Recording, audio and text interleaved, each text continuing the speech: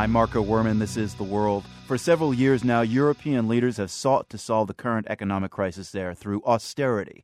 Their mantra has been reduce spending to reduce debt. But European voters said over the weekend, enough already with the austerity. In Greece, election results risk unraveling Europe's austerity-based bailout of the country. We'll hear more on that in a few minutes. First, we turn to France, where new President Francois Hollande is getting ready to take power now. He wants to spend more to stimulate growth, and a majority of French voters agreed with him. The World's Jerry Haddon has more. The headline today in the left-leaning French newspaper, Libération, is just a single word, normal. That's a reference to President-elect Hollande's modest, every-guy style. It could also be interpreted as a wish to return to normalcy, to the way things used to be in France before the crisis. In his victory speech last night, Hollande tried to reassure French voters. This evening, there are not two Frances that are facing each other. There's only one France, only one nation, gathered with the same destiny. But France is not alone, and to get out of the economic crisis, it must act in concert with its 26 co-members in the European Union. Riding a wave of public indignation over spending cuts, Hollande has vowed to make growth his priority, not austerity. Last night he alluded to his pledge to spend more public funds on, among other things, hiring tens of thousands more school teachers.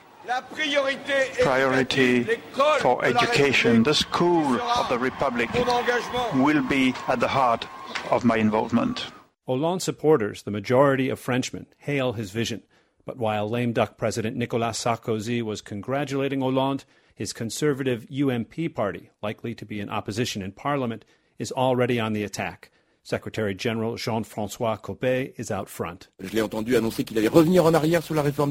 Hollande has been promising to lower the retirement age, to take on more public sector workers. Maybe this is what's necessary, he told French radio sarcastically, but I think it's a grand illusion. Hollande plans to take his spend more, grow more message on the road. First stop, Berlin. That is, to give the European construction a dimension of growth, employment, prosperity, of future. And this is I will tell as soon as possible to our European partners, and first and foremost to Germany, in the name of the friendship that binds us, in the name of our common responsibilities as well. None of this is music to German Chancellor Angela Merkel's ears. Her conception of responsibility is, first and foremost, belt-tightening. Today she dug in her heels once again.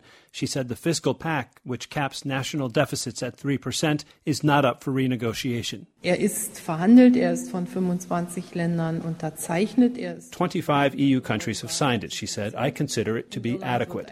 It's also a matter of principle in Europe that following elections, we do not renegotiate what's already been agreed upon. Otherwise, she said, we could not work together in Europe. But France has Europe's second largest economy and thus strong negotiating power with Germany and others. Yet what it can't control are the markets. And so far, each time a country has tried to push back against austerity over the past few years, the markets have punished them. This